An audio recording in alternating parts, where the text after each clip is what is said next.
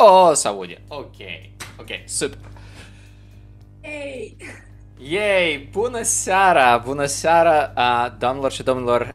Cu voi este Causei Show și noi vă aducem cea mai bună surpriză acestei săptămâni. Asta e un meeting care trebuia să dureze o oră, o să dureze jumătate oră. Ura! Și noi vă urăm ca toate meetingurile săptămâna viitoare tot să fie așa. Da, foarte mult excitement. Ura! Noi suntem azi într-o companie de 3, chiar dacă vedeți avatarul lui Vlad, el cu noi este în suflet, în spirit. Una dintre însele, noroc Iosivan, noi suntem cu Diana și cu Lia. Salut, salut! Noroc! Oh, yes! Ia că... Noi azi o să vorbim despre câteva lucruri. Cel mai important despre hiring, dar înainte de asta vreau să fac o mică sidetrack. Asta e că războiul în Ucraina continuă. Dacă voi vreți să aflați despre ce se întâmplă acolo și să ajutați, să susțineți lumea care suferă acolo, puteți să intrați pe cause.show și să faceți click pe un buton acolo, o să-l vedeți. Ciotca. Într-al doilea rând, mulțumim foarte mult patronilor noștri, care sunt foarte, foarte mulți. Dacă vreți să deveniți încă unul din ei, alăturați-ne nouă pe patreon.com/causei ceva. Noi azi avem o discuție cu Lia. Lia, care are foarte multă experiență, foarte diversă în diferite tipuri de talent management. Și asta e foarte, foarte interesant, pentru că eu câteodată noi ne considerăm talente și vrem să fim managiuiți. Nu? Tu sunt... There you go, e ok. Ok, good. Pentru că e o situație foarte interesantă în piața noastră și s-a întâmplat în ultimii câțiva ani. Hai să discutăm despre asta, însă înainte, Lia, ce faci? Bine, mersi. Mă bucur să fiu cu voi. Am stat și-am crezut cât am crezut despre vreme. Mai mult decât până acum, ever did. Okay. Lia, poți să ne povestești un pic despre tine? Ce faci? Cum ai ajuns unde ai ajuns? Sigur. Cred că prima dată am interacționat cu resursele umane și talent management, dacă putem să o numim așa, încă de pe vremea studenției. Atunci m-am alăturat unei organizații de studenți și pentru că vroiam să fac ceva diferit de ceea ce făceam la facultate, am zis că o să merg în departamentul de talent management. La facultate făceam marketing. Și după aia, când am venit momentul, după ce am absolvit, cumva mă gândeam că dacă să rămân în țară, aveam cam o singură companie la care vroiam să lucrez. Vroiam să fie o companie internațională, cu valori, cu impact și să fim trendsetter pe piața pe care este. Și pentru că aveam experiența în resurse umane din acel ONG, am mers pe area asta. Și ulterior am făcut administrare, recrutare, employer branding, business partnership în același timp, până în momentul în care m-am mutat pentru jobul pe care l-am acum în corporate, adică deja nu mai lucrez în operațional, lucrez la nivel de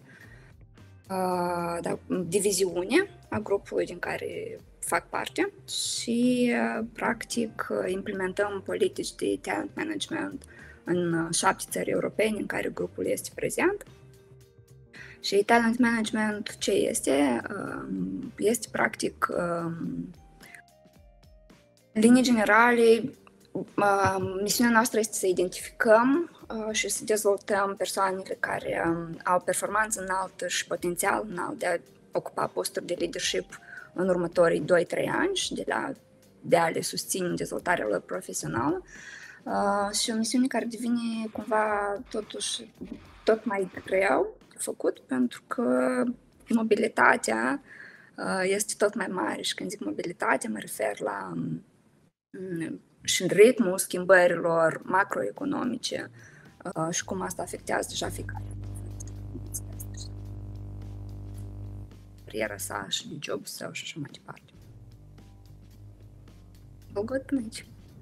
Tot super bine, când ai spus mobilitate, eu m-am gândit la toate startup-urile astea care fac mopede, dar în rest am înțeles tot.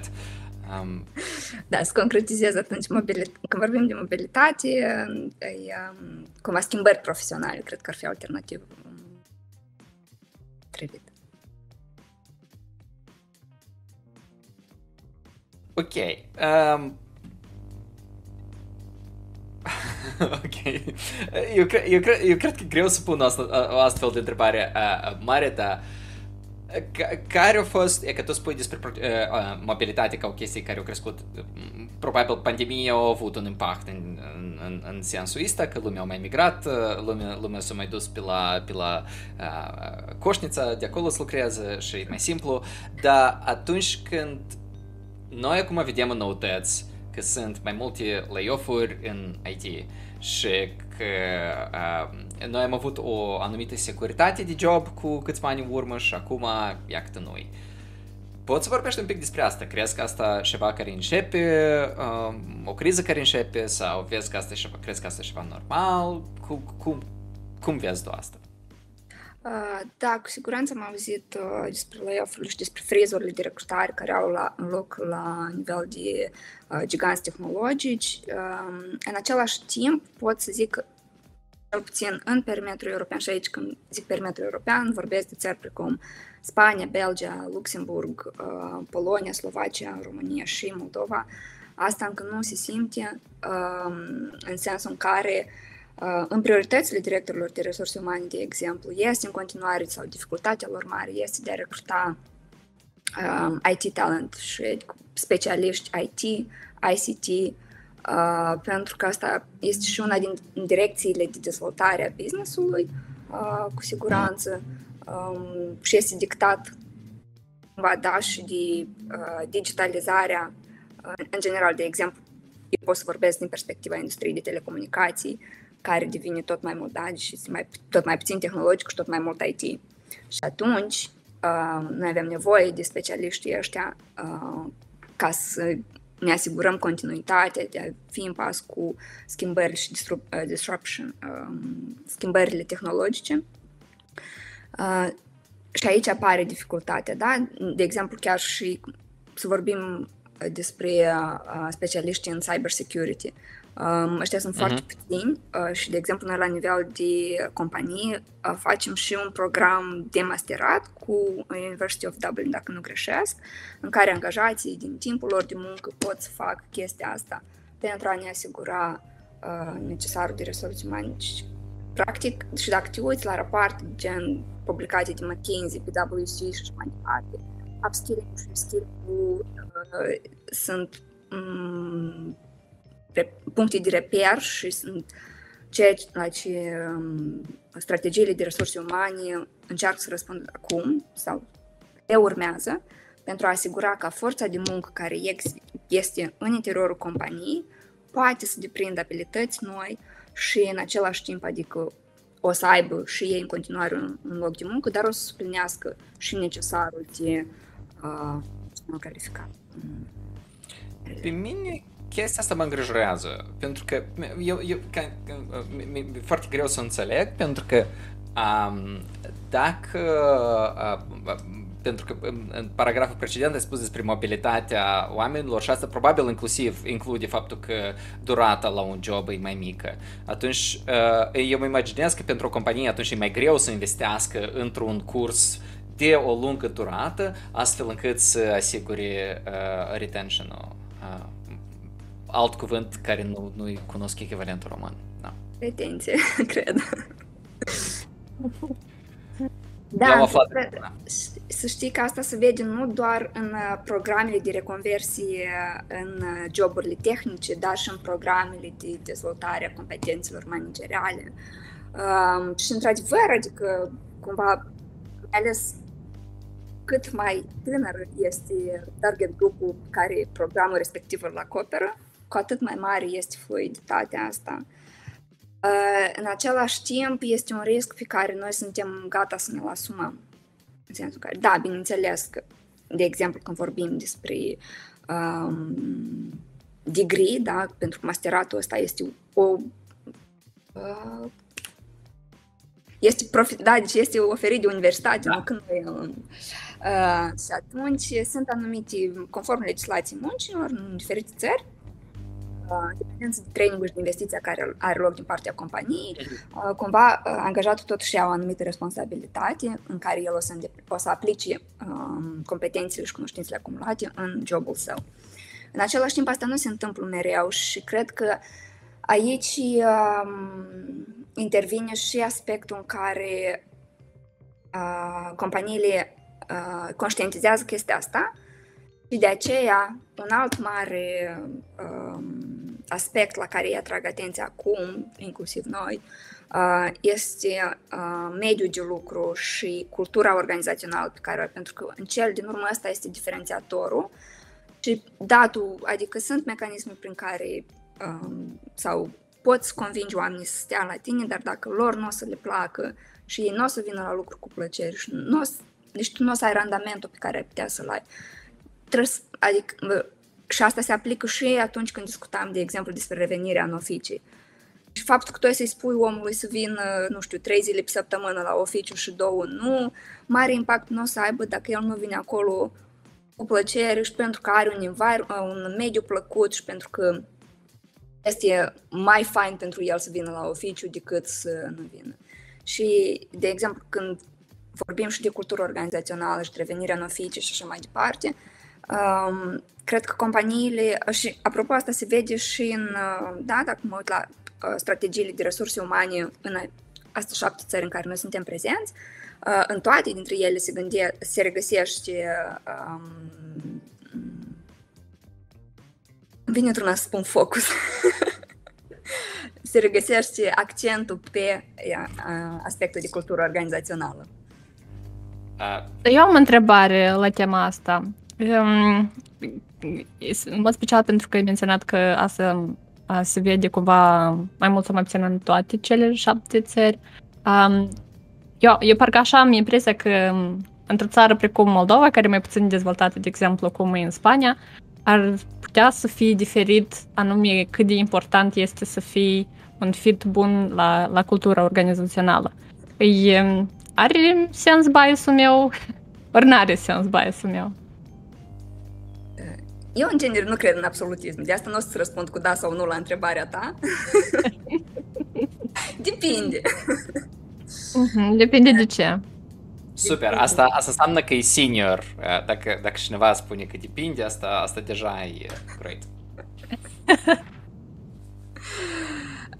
În moment ce tu îmi dădeai întrebarea, la mine în cap imediat a apărut o discuție recentă care am avut-o cu un lead din afara companiei în care eu lucrează. Compania, apropo, locală din Republica Moldova, fondată și înființată în Republica Moldova. Și discutam anume despre asta, că eu în viața mea precedentă am fost recruiter și îl întrebam dacă cam care e situația. Anume asta mi-a zis că, adică, cel puțin eu înțeleg că oamenii sunt foarte diferiți și fiecare are motorul lui care îl pune, de ce alege o companie sau alta. Dar este un trend pe care îl văd la tot mai mulți oameni din jurul meu, este că deja, diferent practic de câți bani nu s-ar oferi pentru un post, dacă mediul în care acel post se află nu corespunde așteptărilor, atunci o să refuze acea ofertă. Când zic mediul, aici vine și flexibilitatea la locul de muncă și tehnologiile cu care ei lucrează și colegii care sunt foarte, foarte importanți și managementul companiei. Adică, practic, este un amalgam de factori care dictează o decizie de a adera sau nu la o companie. Și cred că chiar dacă noi am vrea să zicem, de exemplu, poate nu toate companiile, ce obțin la noi, au mission statement cu valori, deci cultura organizațională, conform toate elementelor sale, vizibile și invizibile, pe care noi le știm conform textbook-urilor, oricum ea este. Deci, inclusiv de a nu, Noi le știm, eu nu ne-am făcut pe acasă azi, așa că... Zic noi oameni care au făcut... ok, voi, ok. Eu crezut că noi toți acești... Dar eu am o întrebare. Dar, iată, am impresia că atunci când deja din partea HR, din partea talent management, cumva ei mai ușor, lor mai ușor le clar de cine ei au nevoie și cumva e mult mai ușor poate să filtreze, ok, candidatul ăsta se combină bine cu cultura noastră sau nu. Dar e că din partea aplicanților, cred că e mai greu, mai ales când tu ești proaspăt ieșit din facultate și tu n-ai experiență și tu nu știi ce și ție nu-ți place. Și că în așa caz, cum se procedează? O să încep cu o remarcă chiar și la nivel de selecție din partea companiei, să știi că nu mereu ești, cel puțin în IT, deseori nu ești mereu în poziția de a alege doar oamenii care corespund în totalitate culturii organizaționale și valorilor pe care le ai. Situații și circunstanțe sunt diferite și așa mai departe și până la urmă știi cum, niciodată nu poți să zici 100% dacă persoana o să integreze, nu o să integreze, care o să fie contribuția și impactul. Că ceea ce faci în recrutare, tu încerci să faci niște predicții, de fapt, dar nu sunt adevăruri absolut. Nu-i machine learning, da? Și, ca să zic nici machine learning nu tare adevărul absolut, da. Exact, nu e așa? Dar ce ține la nivel pentru persoanele care, de exemplu, nu știu ce le place și ce nu le place, în primul rând, cred că ar fi fain să afle, să uite în interior și să cunoască pe ei, pentru că altfel, sorry, dar asta e concluzia la care am ajuns eu de-a lungul timpului, pentru că atâta timp cât tu o să aștepți din exterior să zică că asta e bine și asta nu e bine, tu nu o să ai propriul tău punct de vedere.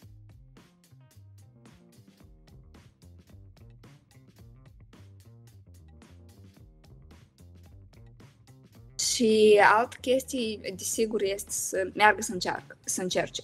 Nu degeaba avem internship-uri pe durata studenției, de vară, în afara perioadei verii și așa mai departe. Și atâta timp cât nu o să încerce, tu poți să ai o anumită impresie că mi-ar plăcea asta să fac. Dar atâta timp cât nu o să te duci să încerci, efectiv, să vezi sau cel puțin să discuți cu oameni care fie lucrează în companiile în care tu vrei, fie au joburi similare cu cele care tu vrei, să te ajute cumva să vezi mai multe puncte de vedere, să ai mai multe puncte de intrare a informației, ca tu să procesezi și să poți ulterior să faci propriile tale concluzii. În același timp, adică, până la urmă, mai ales, de exemplu, dacă vorbim despre Republica Moldova, este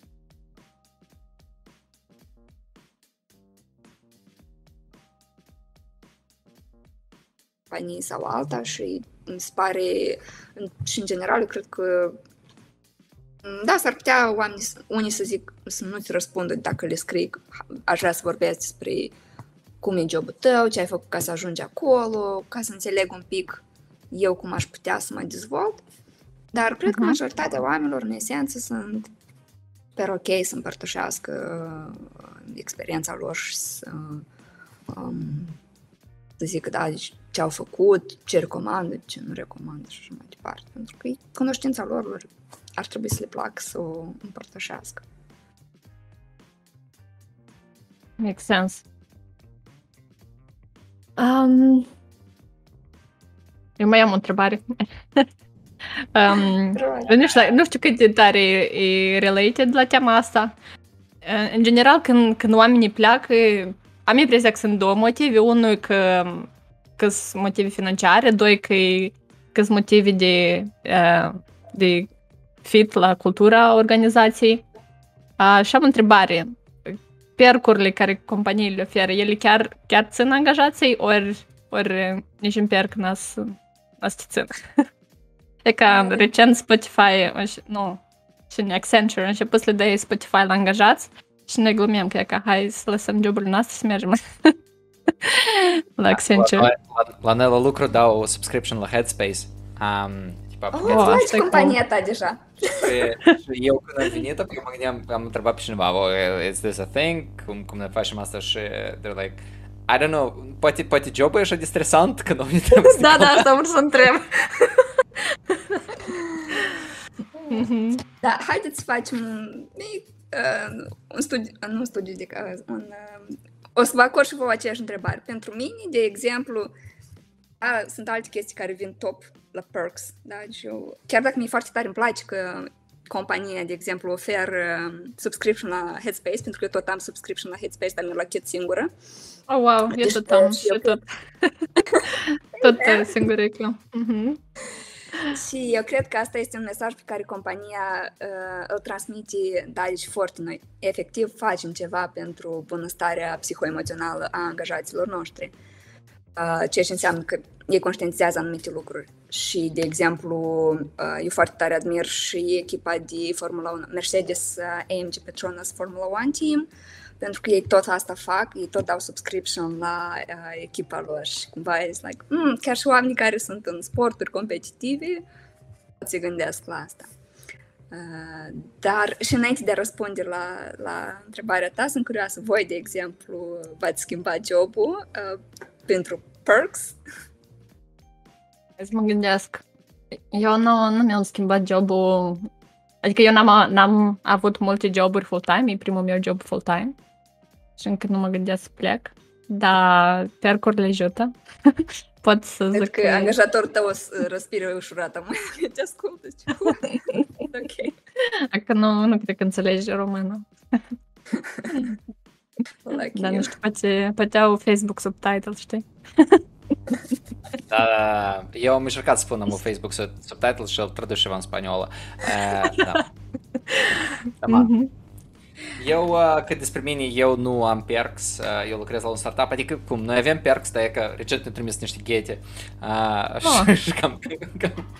Nu, dar nu cred că mi-aș schimba pentru perks, pentru că ele foarte repede își trec valabilitatea. Deși eu am văzut lumea care își schimbă jobul pentru perks, dar de altfel, de genul, e că eu pot să am mașină când mă duc la lucru, e că eu pot să am o zi pe săptămână să nu lucrez sau 3 zile de pe lună să le fac voluntariat și așa mai departe. Și asta te-am să includ într-un fel de percuri care îți asigură o calitate de viață mai înaltă. Exact, și vezi, asta deja astea două exemple, da, deci mașina și voluntariatul fac parte din două categorii diferite. Care, ele se categorizează? Nu, eu zic la nivel de motivare, da, deci ca reward psihologic pentru noi ca angajați. Dar da, poate unii companiile și categorizează. De exemplu, în una dintre țări noi aveam, deci tu ai full package de beneficii și tu poți să-ți alegi, da, e un fel de basis of pick and choose. Și ți alegi, da? Deci eu prefer să am asta și asta, nu știu, 3 zile libere extra, asigurare nu știu de care și whatever else.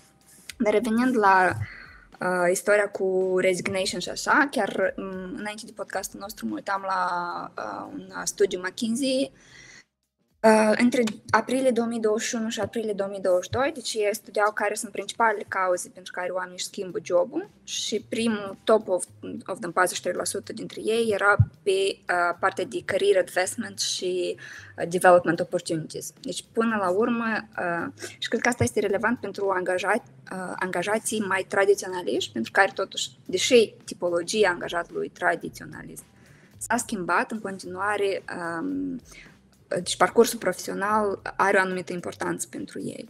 Și după aia, desigur, mai era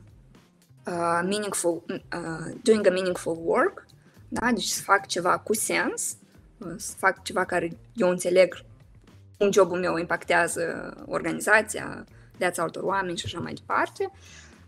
Și era și, dar desigur, compensația globală este un factor, un top 3, și inadequate compensation motivează oamenii să plece. Dar revenind la categoriile despre motivare, citeam un alt studiu despre cum CEO creează sensul ăsta de purpose și de misiune în organizație. Și, în general, adică, cumva, prin joburile lor, oamenii sunt cumva 5 surse de purpose la lucru. Da? Una este prin ei înșiși, adică propria lor dezvoltare, carieră, ce ei învață, nu și așa mai departe. 2, creează... cum e purpose în română? Scop, cel... Calling. Menire. Menire, da. Deci, la lucru prin fellow employees, adică prin colegii lor, da, cu ce fel de oameni o să interacționeze și să aibă anume sentimentul ăsta de apartenență la un grup social, pentru că noi ca oameni avem nevoia asta psihologică de apartenență. După aia era compania. Dacă compania are o misiune care aduce o schimbare în bine în societate și în același timp poate să asigure leadership în industrie, adică este o companie care face benchmark-uri, este considerat ca referent în industria proprie, atunci adică o să fie cu mai mare plăcere oamenii o să lucreze în compania respectivă. A patrulea era impactul în societate, da? Deci cum eu fac lumea un loc mai bun și înainte de asta era impactul asupra clienților, da? Cum eu ușurez viața clienților. Vreau să fac un produs prin care oamenilor să fie mai ușor să navigheze pe net, să cumpere mai simplu, să gestioneze resursele mai eficient și așa mai departe. Și cumva, iată, de exemplu, perk-ul ăsta cu voluntariatul, el nimerește, da, în a face lumea un loc mai bun, de exemplu. Și cred că este important pentru managerii din companii să aplice instrumente de motivare și de reward din diferite categorii de recompensă, pentru că pentru oameni de mult nu mai contează un singur lucru și este important să înțelegem că nu este o chestie care one fits all și un lucru pe care tu îl ai o să satisfacă toată lumea din companie. Și cu atât mai accentuat este asta cu cât oamenii își doresc mult mai multă flexibilitate la locul de muncă. Și când zic flexibilitate la locul de muncă, nu este doar despre a lucra de acasă și de a nu lucra de acasă, știi? Adică e și despre mult mai multe elemente, inclusiv ce beneficii pot să am adiționale la exemplu. Și tu ai spus despre faptul că primul lucru era totuși perspective în carieră. Da. Wow! Și în sensul ăsta tot cred că trebuie careva flexibilitate și asta e o problemă cu care eu personal m-am confruntat de câteva ori în diferite locuri.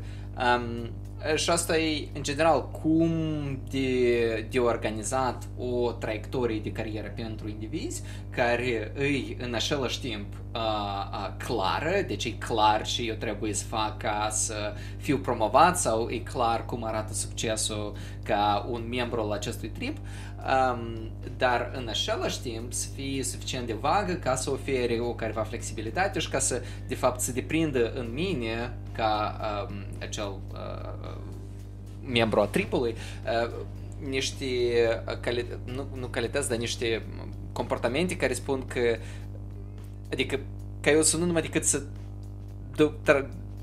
dai checkbox-uri sau să pur și simplu să caut ia ca eu am făcut 3 prezentări, ia ca poftim. Da, cum navigați voi chestia asta? Cum asta are loc la o scară largă? Și care sunt dezavantajele în sensul ăsta? Și da, mai am încă o întrebare în privința asta. Da, nu, da. Probabil dacă era un răspuns unic la întrebarea asta, compania aia care îl găsea era cel mai bun angajator pe Mapamond forever. Pentru că am challenge. Da. Este o întrebare. Deci dacă am înțeles corect, întrebarea ta este cum să construim un career path pentru angajați, astfel încât el să fie suficient de flexibil, dar și bine definit în același timp. Da, și anume că să nu fie... Da. Ok. Eu doar să mă asigur că am înțeles corect întrebarea. Păi uite, la nivel de companii, nu este, there's no one size fits all.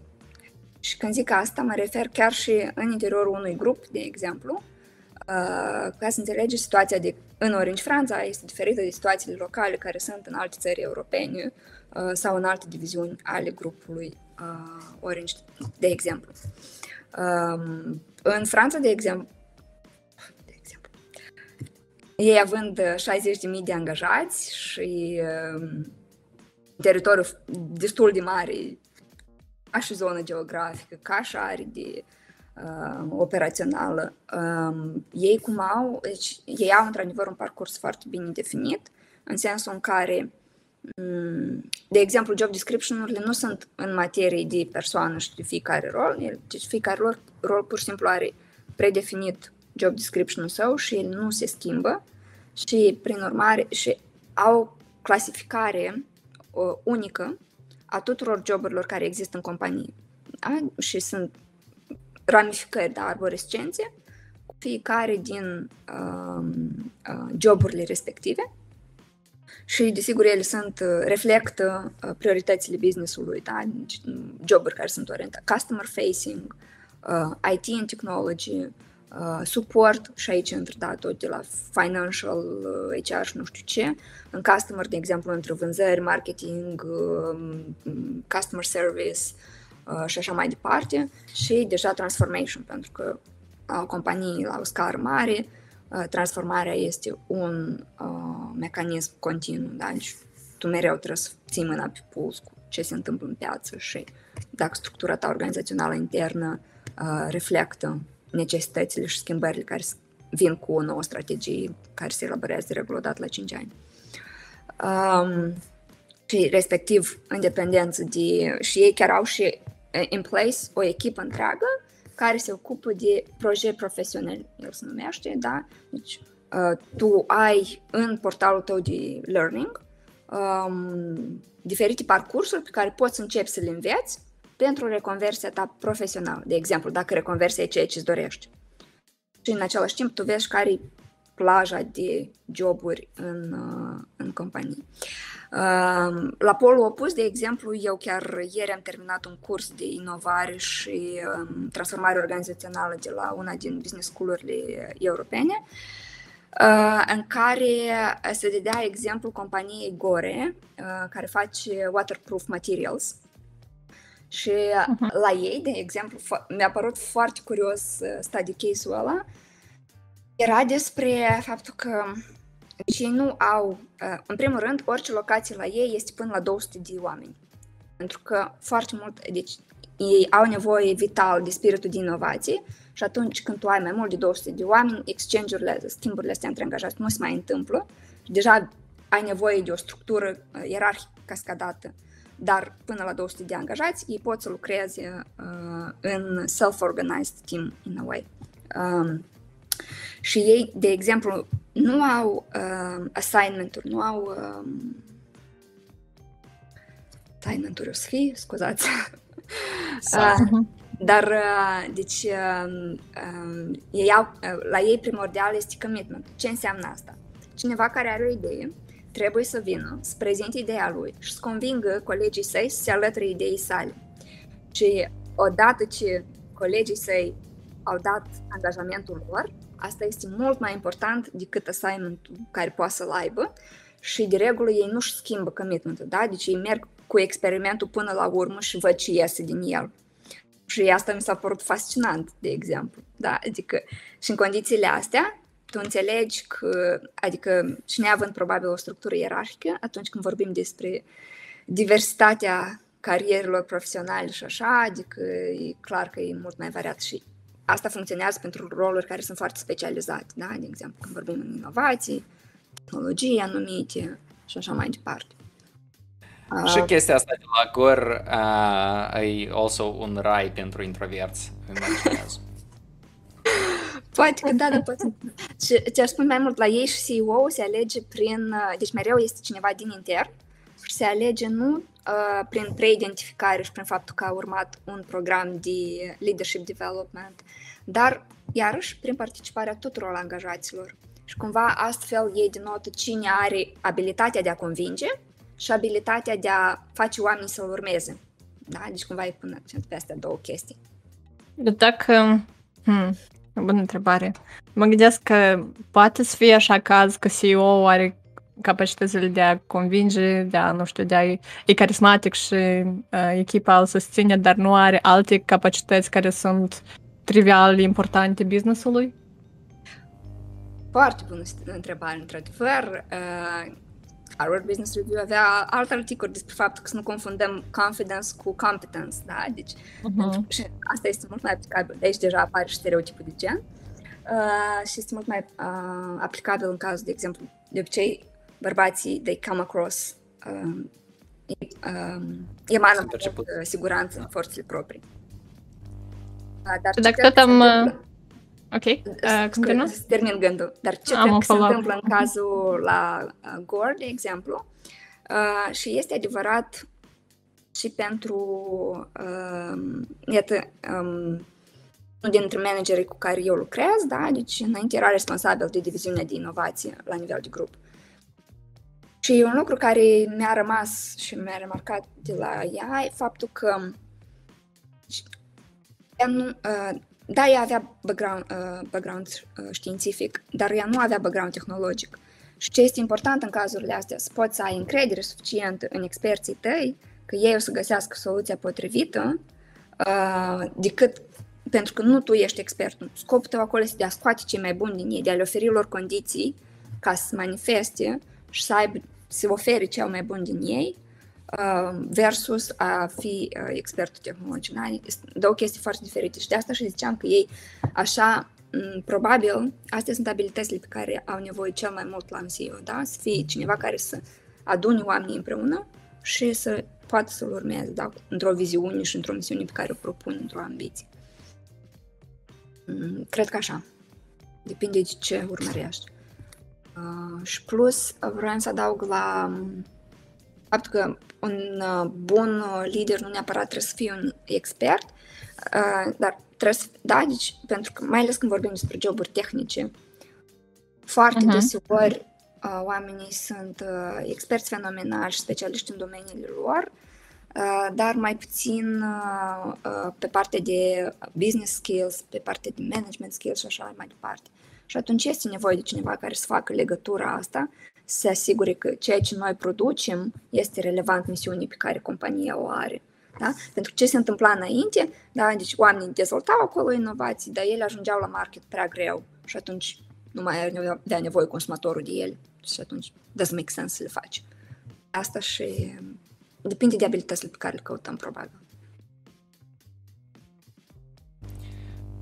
Super. Diana, tu mai aveai o întrebare, că altfel eu o să fac, că noi avem foarte puțin timp rămas. Da, o ultimă întrebare, pentru că am văzut că tu te-ai implicat și la European Network for Women in Leadership și am vrut să întreb dacă, în general, în tot pipeline-ul de la recrutare până la dezvoltare în carieră, dacă arată diferit asta pentru bărbați și pentru femei, că tu ai spus că deja sunt careva diferență, și dacă da, cum? Eu cred că el arată diferit pentru fiecare om, nu doar între bărbați și femei.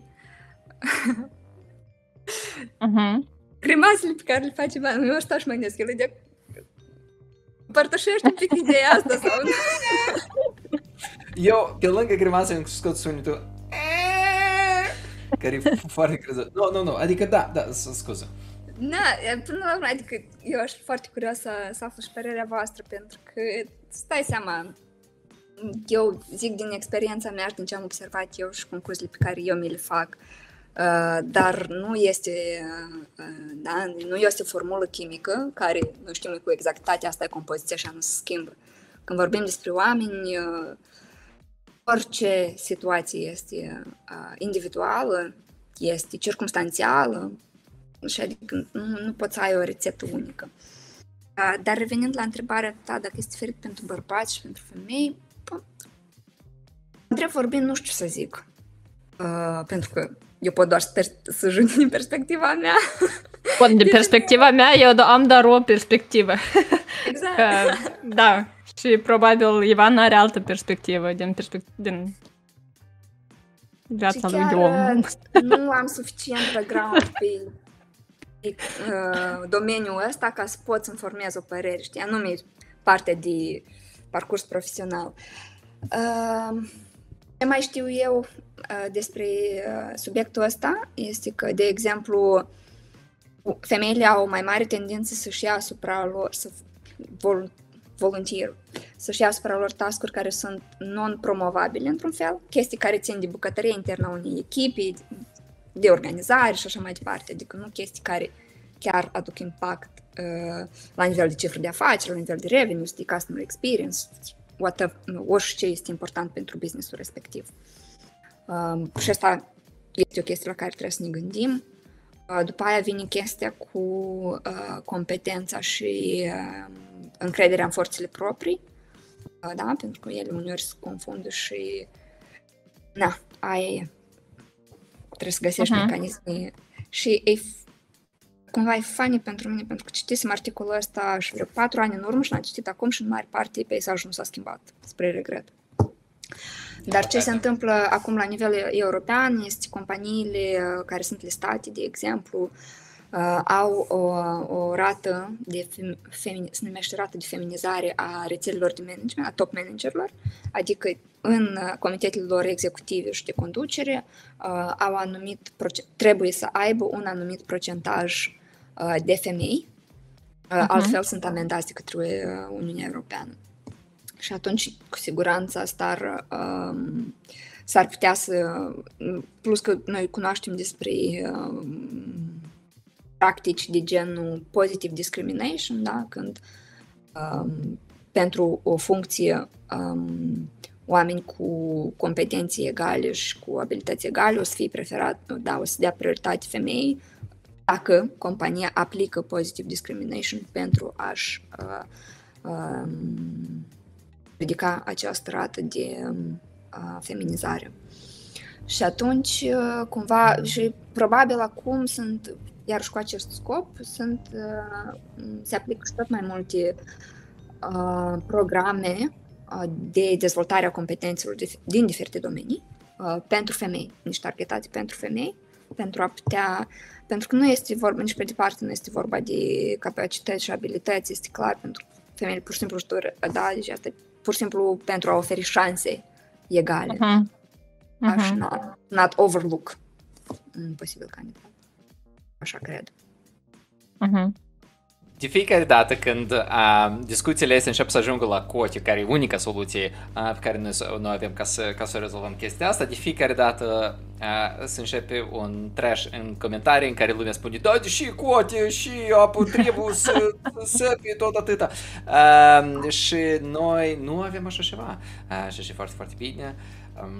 Sau poate că într-adevăr ceva s-a îmbunătățit în ultimii câțiva ani, dar da, mi-ar fi interesant tare să vorbim despre cote și anume în IT și anume cum lucrează chestiile astea de promovare în IT și probabil cum are loc crearea la oportunități și, de exemplu, e că tu ai spus despre termenul ăsta de glue work, când cineva face într-adevăr lucru care e absolut necesar pentru echipă, însă nu-i cuantificabil deloc și prin urmare acel cineva nu este promovat. Dar aș vrea să discutăm despre asta. Poate mai vii o dată? Hai să discutăm. Ok. Pentru că ziceam, nu-i domeniul meu de expertiză, știi? Adică am colegi care scopul lor întreg este de egalitate profesională, diversitate și egalitate profesională. Și atunci, normal, cu o perspectivă studență. Dar eu sunt de acord cu cineva care a scris în comentarii, cu Paulina Cernăuțanu, care a spus că aș asculta-o în continuu pe Lia. Chiar simt că așa e așa de interesant. Mă rog, Paulina, mulțumesc. Paulina e prieten de mea de Știe, Paulina. Dar eu sunt sigur că ea a scris asta pentru că, într-adevăr, crede așa și nu pentru ca să... Opinie obiectivă, da. Nu a fost niciun fel de biscuiți ascunși în chestia asta. Dar știți cum, eu fiind, iarăși, din considerente etice, cred că este de datoria mea să fac disclaimer-uri de imparțialitate. Bine atunci. Noi chiar tare am vrea, noi suntem deja, am trecut peste timp, aș vrea tare să mai trecem încă peste timp, însă nu mai avem peste-ul peste care să trecem. Ok, se întâmplă. Și mulțumesc foarte, foarte mult pentru faptul că ai fost cu noi azi și sper că o să mai vii, pentru că noi mai avem încă multe întrebări, lista și era foarte mare. Oameni care ne ascultă sau care ne scriu, vă rog frumos, adresați întrebări ei direct sau scrieți la noi în tot felul de chaturi și atunci ne spunem, hei, ia lumea vrea și da, și atunci o să fie mai simplu de convins. Da. Diana, mai este ceva? Eu vreau doar să mulțumesc mult Lee pentru că și-a găsit timp. Chiar dacă noi am avut niște deficiențe tehnice, la un moment dat noi am dat de cap până la urmă. Mersi foarte mult, Lee, pentru timpul acordat și pentru așa de mult, cum spune în română? Înțelepciune, așa de multă înțelepciune. Mulțumesc frumos! Da, mersi vouă pentru invitații. Chiar mi-a făcut plăcere să discut cu voi și n-am observat când a trecut timpul, ceea ce eu cred că e un indicator bun. Și că discuția despre vreme era tare bună. De acord. Și aia a fost highlight of my day. Vă mulțumim foarte mult, doamnelor și domnilor. Revenim cu Causei Show în vreo câteva săptămâni. Urmăriți-ne pe Facebook, Instagram, YouTube și cel mai important Discord, unde lumea din când în când postează câte un mem care de fapt mă face să râd. Mulțumesc foarte mult lumea care postează câte un mem. Cu voi a fost Ivan, Diana și Lia. Și Vlad de vă stă acolo. Vlad, noi te iubim foarte mult. Și Văcuța vă iubește. Seară frumoasă. Seară faină, ciao, ciao.